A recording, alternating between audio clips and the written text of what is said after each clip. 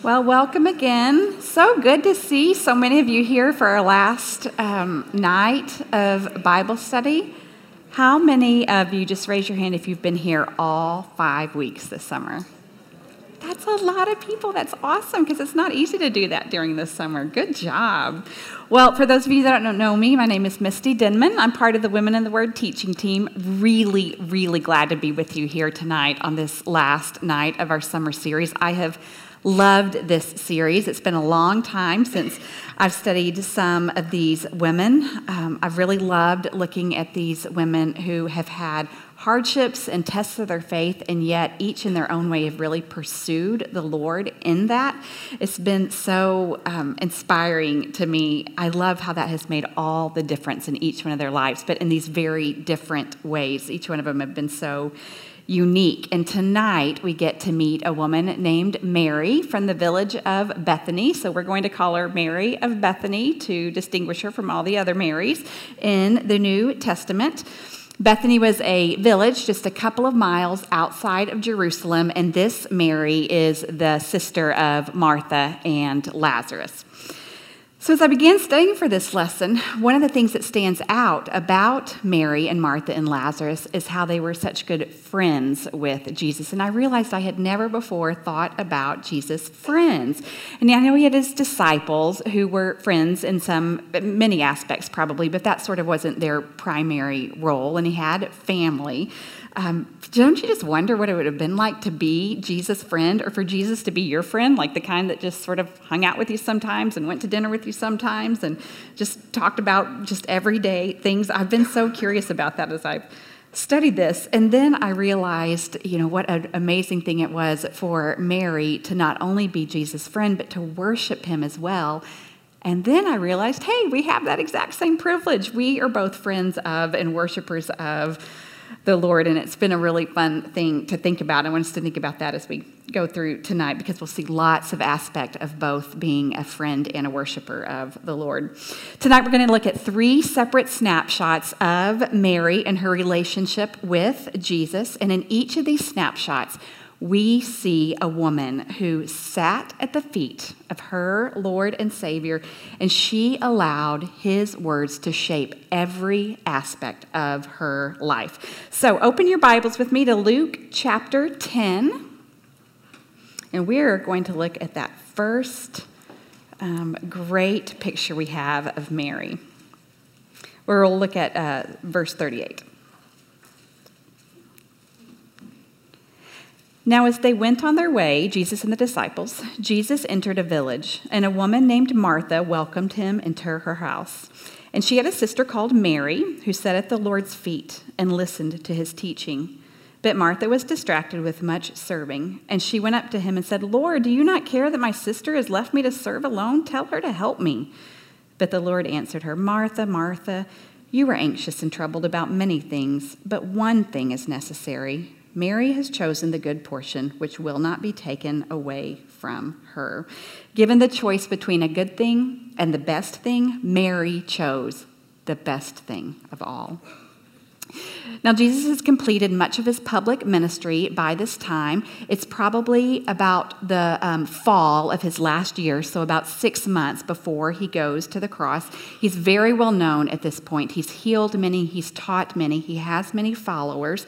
There would probably be many people who are clamoring for his attention and trying to have him heal them because the word was so well known about him. There were also many people at this point who disliked him, who even hated him as well. And Jesus was a guest for dinner in the home of his friends, Mary, Martha, and their brother Lazarus. And amidst the intensity of what must have been just a daily life with a lot of demands, a meal with friends must have been, I think, a very just welcome rest and respite. But Jesus wasn't only there to rest and to eat. I don't think he really ever was. As dinner was cooking, he used that time to teach whoever it was that was there.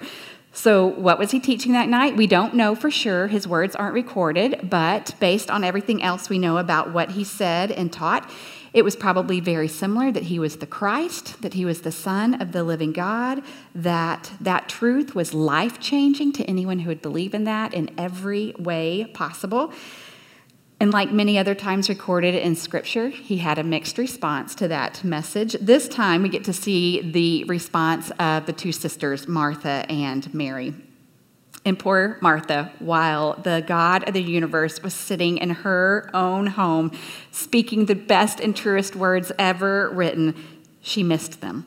She didn't mean to. Jesus was her friend, and she did understand that he was much more than that. We will see in a later passage that she truly did have a genuine and saving faith in him.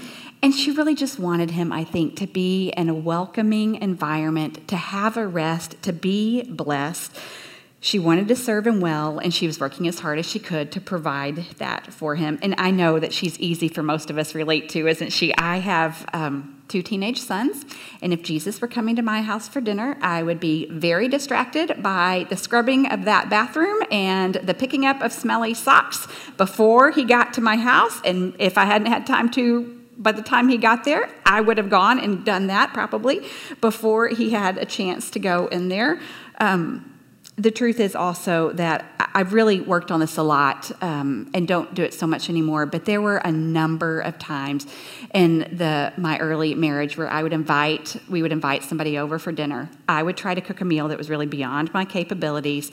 I would get frustrated and hot and tired and stressed out, and then I'd run around trying to get it all cleaned up before they even got there. And doorbells would ring, and I had fussed at my family and gotten just out of sorts, and by the time somebody comes to the door, neither I or anybody else in my family was in any place to sort of fellowship and bless anyone else.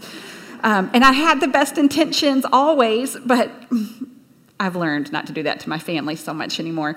It's where we find Martha, I think. She was so preoccupied with her household tasks and trying to prepare this lovely meal that instead of blessing him like she meant to, she sort of just put him right in the middle of a family squabble. And I think, though, that it's kind of fun to think about how this little outburst she had really speaks to the friendship that she and her sister had with Jesus, because no matter how mad you are when you have someone at your house that you don't really know, you're going to put your best face on and not say anything about it. She doesn't do that. She kind of lets her real self out there. But she did accidentally miss everything that Jesus was saying. So let me read again that just gentle but very firm answer that Jesus responded to her little outburst with.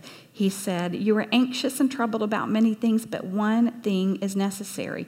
Mary has chosen the good portion, and it will not be taken from her." Jesus showed loving concern and care for her anxiety, but he didn't give in to what she asked for because it wasn't what either of them really needed. So what was that good portion that Mary chose? It was that she sat at the Lord's feet and she listened. Mary teaches us great truth here. In the comparison between two good things, only one of them can ever be best. And the best portion that day was to sit at the Lord's feet and to drink in every word he said while she had the opportunity to do that. Houses could always be cleaned, meals could always be cooked, but Martha and Mary only had the Lord with them for just a short time.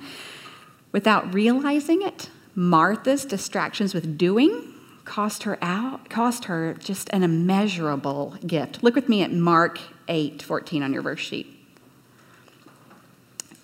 "And as for what fell among the thorns, they are those who hear God's word, but as they go on their way, they are choked by the cares and riches and pleasures of life, and their fruit does not mature."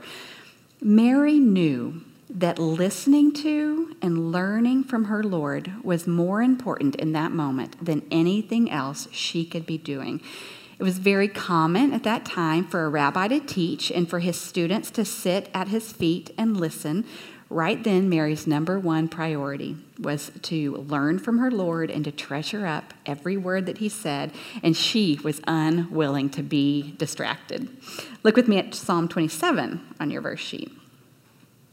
"One thing I have asked of the Lord that I will seek after, that I may dwell in the house of the Lord all the days of my life, to gaze upon the beauty of the Lord and to inquire in his temple." That psalm is written by King David, but I think it very much expresses Mary's heart as she sits at his feet there. So what can we learn from watching Mary? Well, one thing we don't learn is that there's no need to pay any attention to our homes or our jobs or our families. That wasn't Jesus' point. In fact, in Luke, this story that we just read of Mary and Martha follows right on the heels of the story of the Good Samaritan, which was very much about Jesus encouraging us to put our faith into action. So it's not really a question of doing or just sort of being contemplative. Instead, what we can learn from Mary is that our first and greatest duty as believers is always to be disciples. It's to purposefully and energetically drink in God's word every day and then to live it out in such a way that it reflects the gospel. As I've studied Mary's choosing Jesus above all else and what she gained by doing that, I have both been convicted and re-energized in my own time with the Lord. There is nothing like having to stand up and talk to somebody else about something to be convicted about it. So what I reflected on as I have been studying this is my last spring. And let me give you a little background. I'm very much a morning person. I like to be the first one up in the house almost every day. I just like that kind of quiet, simple time before lots of things start going on. It takes me just a few minutes to wake up, so it's always been in my habit to kind of have that first cup of coffee while I do some chore, like unload the dishwasher, fold a load of laundry, or something like that. And then I have that second cup of coffee and sit down and spend some time with the Lord while the house is still quiet. This spring was kind of crazy with all of our schedules, and just life was kind of crazy. And what I found myself doing some days was kind of thinking toward the end of the night. And so I would unload the dishwasher, and then I would look over and see this other thing that needed to be done and think, oh, this evening would be so much easier if that was done now too. And then I would think, oh, and if I could just get this load of laundry done, it really, then I wouldn't have to think about it later or whatever. And over, what happened is before I even realized it, it was time to leave for the day, to get kids out the door, and for me to leave. And I had never sat down with the Lord. And I needed it as much as I've ever needed it in my life, and I missed out on it. And you know what I missed out on it for? For a kitchen that was clean when I left and was already dirty by the time I got home that evening. And I know it's funny, but it's also ridiculous when I would come home and realized that what I had missed out on was sitting at the Lord's feet for something that had no purpose and no meaning and no lasting value at all. So I have certainly learned from Mary's example to choose the best thing over a good thing, to be more wise in the way I spend my time with the Lord. Our lives are busy. There is a lot of work to be done for all of us, but Mary's wise choice reminds us to allow God's word to come first. So my encouragement tonight is just to take some time to consider if there's something you might want to either simplify or eliminate in your life to carve out more time to sit at his feet. Before we move on to our next portrait of Mary, I want to point out something that is really remarkable about Mary's friendship with Jesus. It's something I don't want any of us to miss, and that is that Jesus encouraged women to learn from his teaching and be a part of his ministry in a way that was completely countercultural at the time. If you've been here for the studies of some of the other women, you've probably noticed that as well, especially I think with Mary Magdalene and the woman at the well. So here's the deal. If you back up all the way to Genesis, God created men and women in his image with separate and unique but equally valuable roles. It was never God's idea that women would be oppressed or abused or disrespected. But by Jesus' time in the first century Roman Empire, Jewish women had very few legal rights, very little education, were largely confined to just into their homes with very little freedom or ability to exercise their gifts. This was a way of life that was strongly supported by most of the rabbis at the time, but I love that Jesus was just having none of that. He was fully man and fully God and had created those women in his image, and he very personally elevated the status of women throughout his ministry. And it was often to the astonishment of everyone around him, even the disciples who had been with him so much.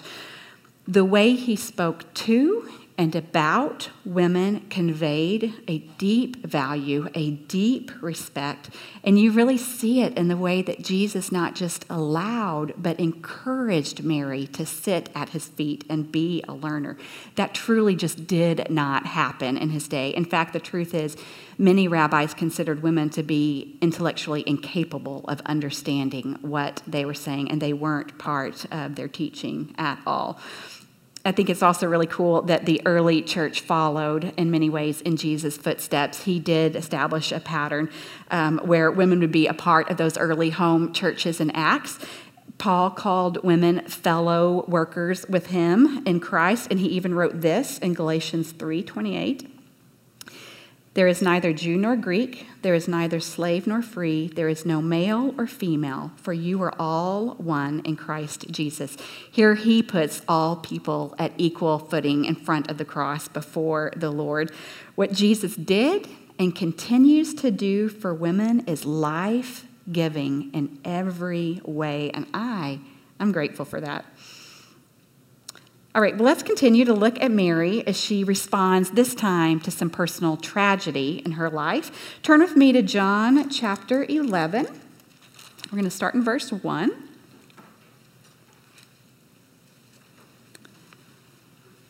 Now a certain man was ill, Lazarus of Bethany, the village of Mary and her sister Martha. It was Mary who anointed the Lord with ointment and wiped his feet with her hair, whose brother Lazarus was ill. Remember that verse. We're going to come back to it later. So the sisters sent to him, saying, Lord, he whom you love is ill. But when Jesus heard it, he said, This illness does not lead to death. It is for the glory of God, so that the Son of God may be glorified through it. Now Jesus loved Martha and her sister and Lazarus. So when he heard that Lazarus was ill, he stayed 2 days longer in the place where he was. Now drop down to 17. Now when Jesus came, he found that Lazarus had already been in the tomb 4 days. Bethany was near Jerusalem, about 2 miles off, and many of the Jews had come to Martha and Mary to console them concerning their brother. So when Martha heard that Jesus was coming, she went and met him, but Mary remained seated in the house. Martha said to Jesus, Lord, if you had been here, my brother would not have died. But even now I know that whatever you ask from God, God will give you. Jesus said to her, Your brother will rise again. Martha said to him, I know that he will rise again in the resurrection on the last day. Jesus said to her, I am the resurrection and the life. Whoever believes in me, though he die, yet shall he live. And everyone who lives and believes in me shall never die. Do you believe this? She said to him, Yes, Lord, I believe that you are the Christ, the Son of God, who is coming into the world. When she had said this, she went and called her sister Mary, saying in private, The teacher is here and calling for you. And when she heard it, she rose quickly and went to him. Now Jesus had not yet come into the village, but was still in the place where Martha had met him.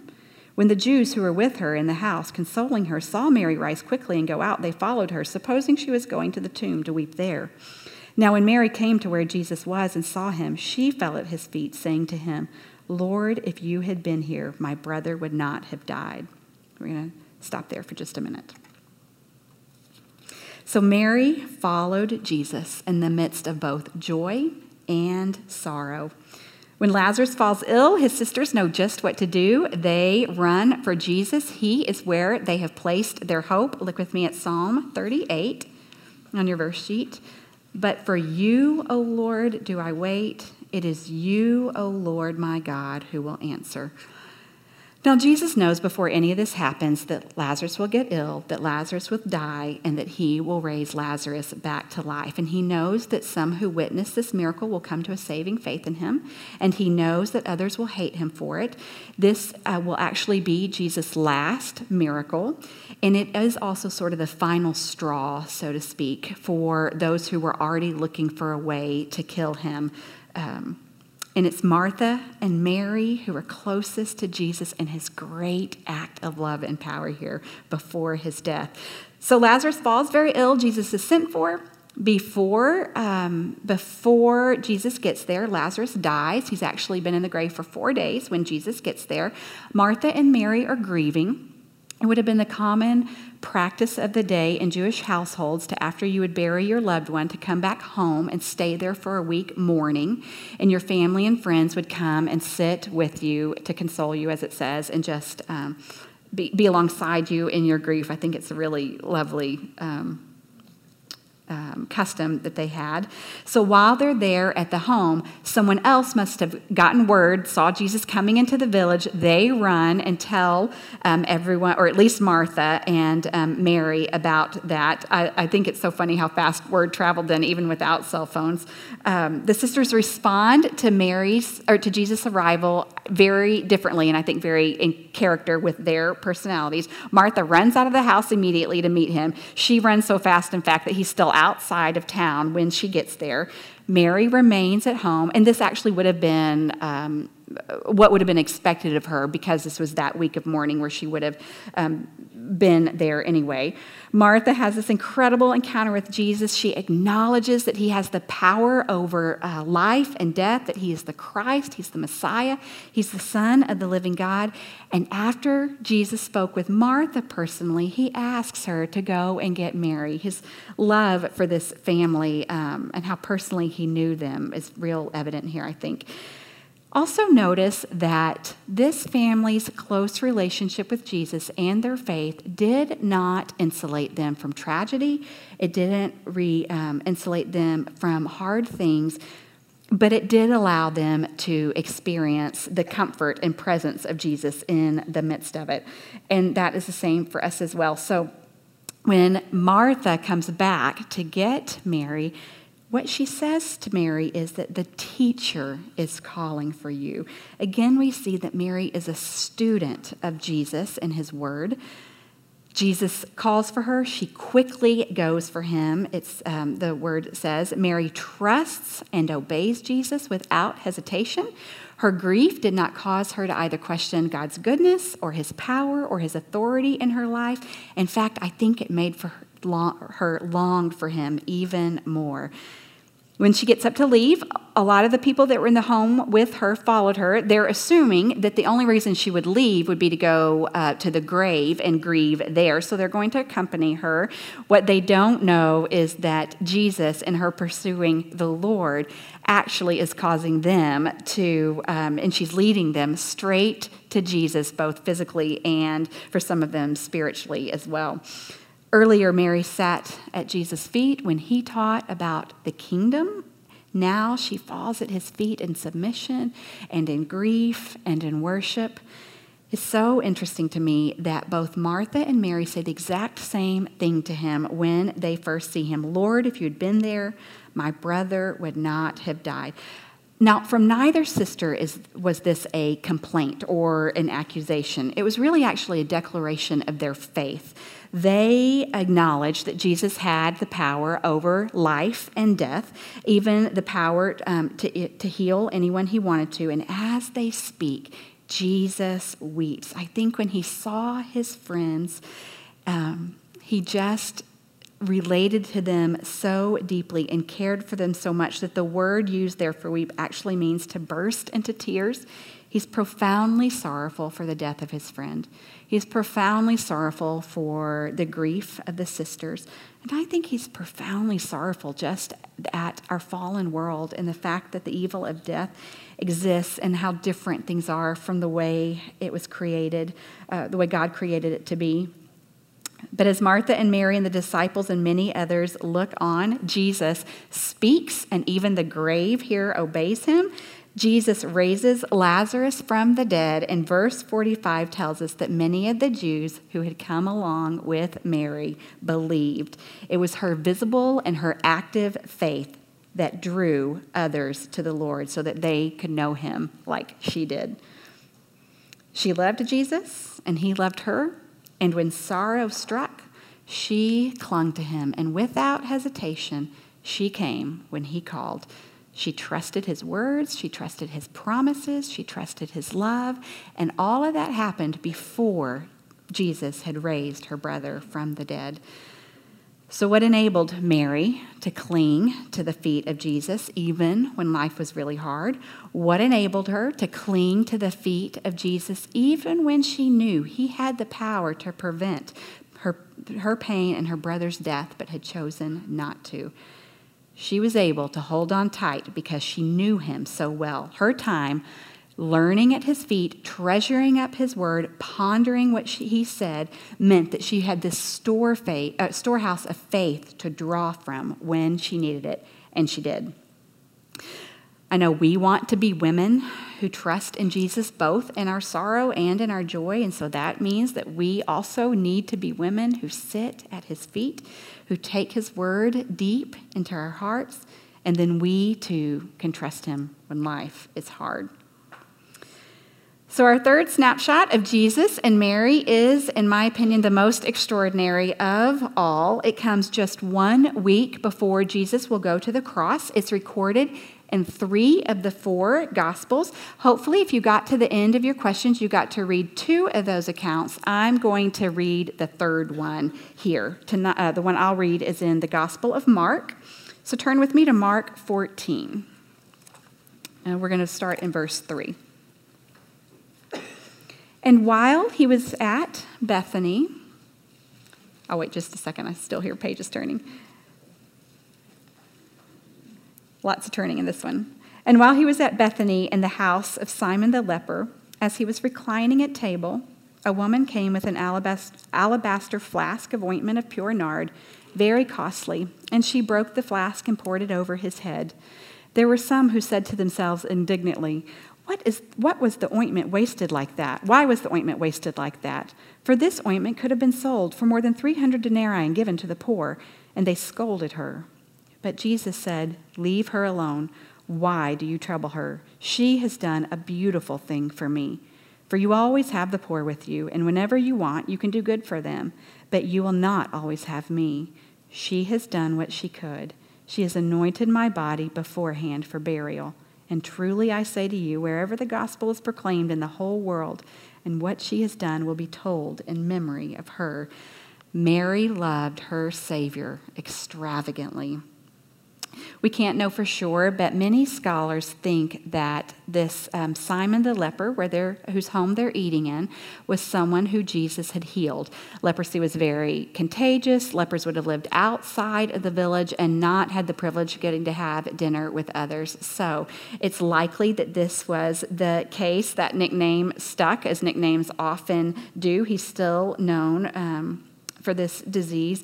I think it's just a lovely thing to think of somebody that Jesus had healed and restored and in all likelihood brought to a saving faith is now getting to serve him just this week before he dies with a meal and friendship and a time of rest. We know from the accounts of this same story in Matthew and John that this woman is our same Mary of Bethany. What she does here is a most extraordinary thing. She anoints Jesus' head and his feet with pure nard. Nard would have been an oily extract that came from the root of a plant that grew far away, mostly in India. And in areas around there, it was extremely valuable because it was grown so far away, and that oil would have been a laborious thing to extract. That cost of the nard that she poured out would have been about the same as the yearly wage of one, maybe a rural farm worker or someone who was a common laborer at this time. The jar she had would have been carved out of this soft, whitish colored stone. It would have been easy. It was a stone that was easy to carve. It would have been about a liter, so probably about this big, and it probably had a long, thin neck because once the oil was poured in, that long, thin neck would have prevented it from evaporating. The jar would be sealed, and so when it says that she broke that jar or broke that to use on him, she meant to use that entire costly bottle of oil up. She wasn't holding any of that back. It was common for guests in a home to be anointed with some sort of oil as just a way to honor them, but it would have been a much less costly and common oil that would normally be used. And we aren't sure how Mary had this nard. It's possible that it was part of a dowry. It's possible that it was part of an inheritance she had, maybe from a father or a husband. We're not sure where it came from, but we know this. she would have come into the house, probably, I think, hiding that jar perhaps in her skirts. Nobody, I think, saw it before she was ready to lavish that on her Lord. Jesus and the disciples and some of the other followers would have been sitting around the table already, waiting for their evening meal, perhaps already eating it. She would have come and stood by her Lord, opened this bottle, broken it so that all the oil could come out, poured it freely over his head. There would have been enough. That liter was a large amount. Covered maybe other parts of his body and certainly his feet as well.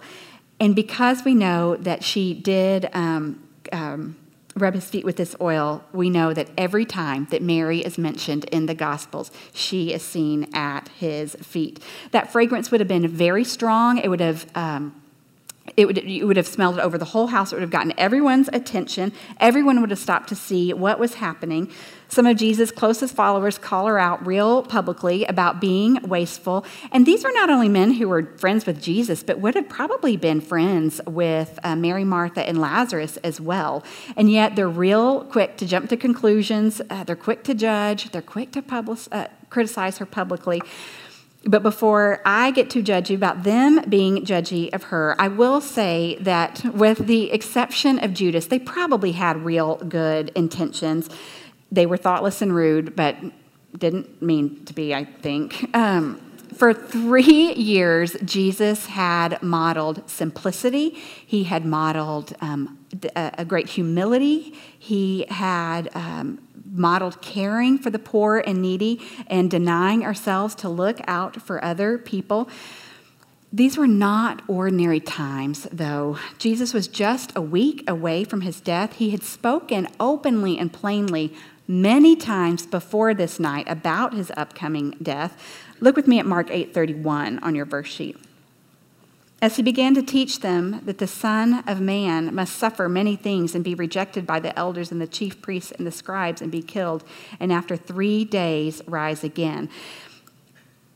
This isn't the only account that he gives, saying pretty plainly what's going to happen to them, but the disciples were not getting it. This was still not computing with them. But you know what? Mary got it. When Jesus spoke, she listened and she understood. And I think all that time she had spent quietly taking in his word at his feet, listening to him, had grown her into a woman with real deep spiritual insight. More spiritual insight at this point than many of the disciples had. When Jesus spoke about his death, she understood him, she believed him, she took him at his word, and she wanted to express her love and gratitude for him while she still had a chance. So Jesus comes to her defense. He declared that what she had done to be a beautiful thing, he understood her heart. What Mary did was an outward demonstration of that deep devotion and adoration she had for him. And he so highly valued what she did that he promised that her story would be told wherever the gospel was told. In keeping with that promise, it is in 3 of the 4 gospels. And then also, remember in the last story we read how, I think it was John, identified her as the Mary who had poured the ointment on Jesus? What that tells us is that at the time that John wrote that, Mary was already known in the community as the woman who had done this for the Lord. So her story had already, because that hadn't happened chronologically yet, her story and what she did for him really did go with the gospel from the very beginning. I think that's just a remarkable thing. And what Jesus said that Mary did, when Jesus said that what Mary did was better than helping the poor, I don't want us to come to the conclusion that he didn't care about the poor and needy. Very much not the case, nor was he diminishing their needs. There's many places in Scripture that teach us to care for the poor and needy. What he was saying here is that once again, Mary had chosen the best thing over a good thing, which requires a lot of wisdom and discernment. There would be plenty of opportunities to care for the poor and needy. There would be only this one chance left for Mary to lavish him with her gratitude and love before he died. Now, almost everybody was anointed with some sort of oil at their death. That would have been both to honor them and then to cover that smell of decay. But Jesus would die as a criminal. And because he died as a criminal, he wasn't allowed to be anointed in that way. This was it for him. I don't think Mary even fully understood that whole part of what she was doing, but Jesus understood it, and it blessed him. Because Mary was such a devoted student of Jesus' word, and because she knew him and adored him so completely, she knew just how and when to put her faith into action. And she didn't need anyone else's approval or suggestion of how or when to do it. And she didn't need to fear the criticism of others because Jesus himself acted as her advocate. Mary knew her Savior. She loved him. She honored him well. And she knew him because she'd spent time with him every chance she got. She made time even when her work pressed in on her. And that deep relationship filled her with devotion and adoration and the willingness to serve him really sacrificially. And because of that, what Mary did was beautiful in God's sight. Jesus praised Mary because she was a woman who pursued knowing his word and who worshiped him well. I can think of no greater calling for us to be women who pursue Jesus and his word and to be deeply devoted followers of him. Deuteronomy 6:5 tells us what God desires from us. I put it on both your verse sheet and your outline. You shall love the Lord your God with all your heart and with all your soul and with all your might. Mary exemplified this kind of devotion, and as we walk alongside the Lord the rest of the summer and beyond, I pray that we would be women who are known for sitting at the feet of Jesus and adoring him with our whole hearts too. So let me pray for us.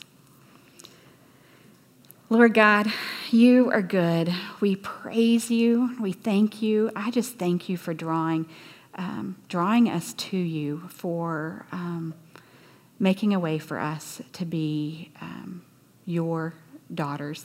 I pray that we would be women of wisdom and discernment who follow you with our whole hearts, who love your word as nothing else, who follow it wholeheartedly, who believe it, and who put it into action. I just pray a blessing, Lord, over every woman here tonight as she goes about the rest of her summer, that we would all just follow you well, God. We thank you. We thank you for giving us the ability to do this, and it's in your holy name we pray. Amen.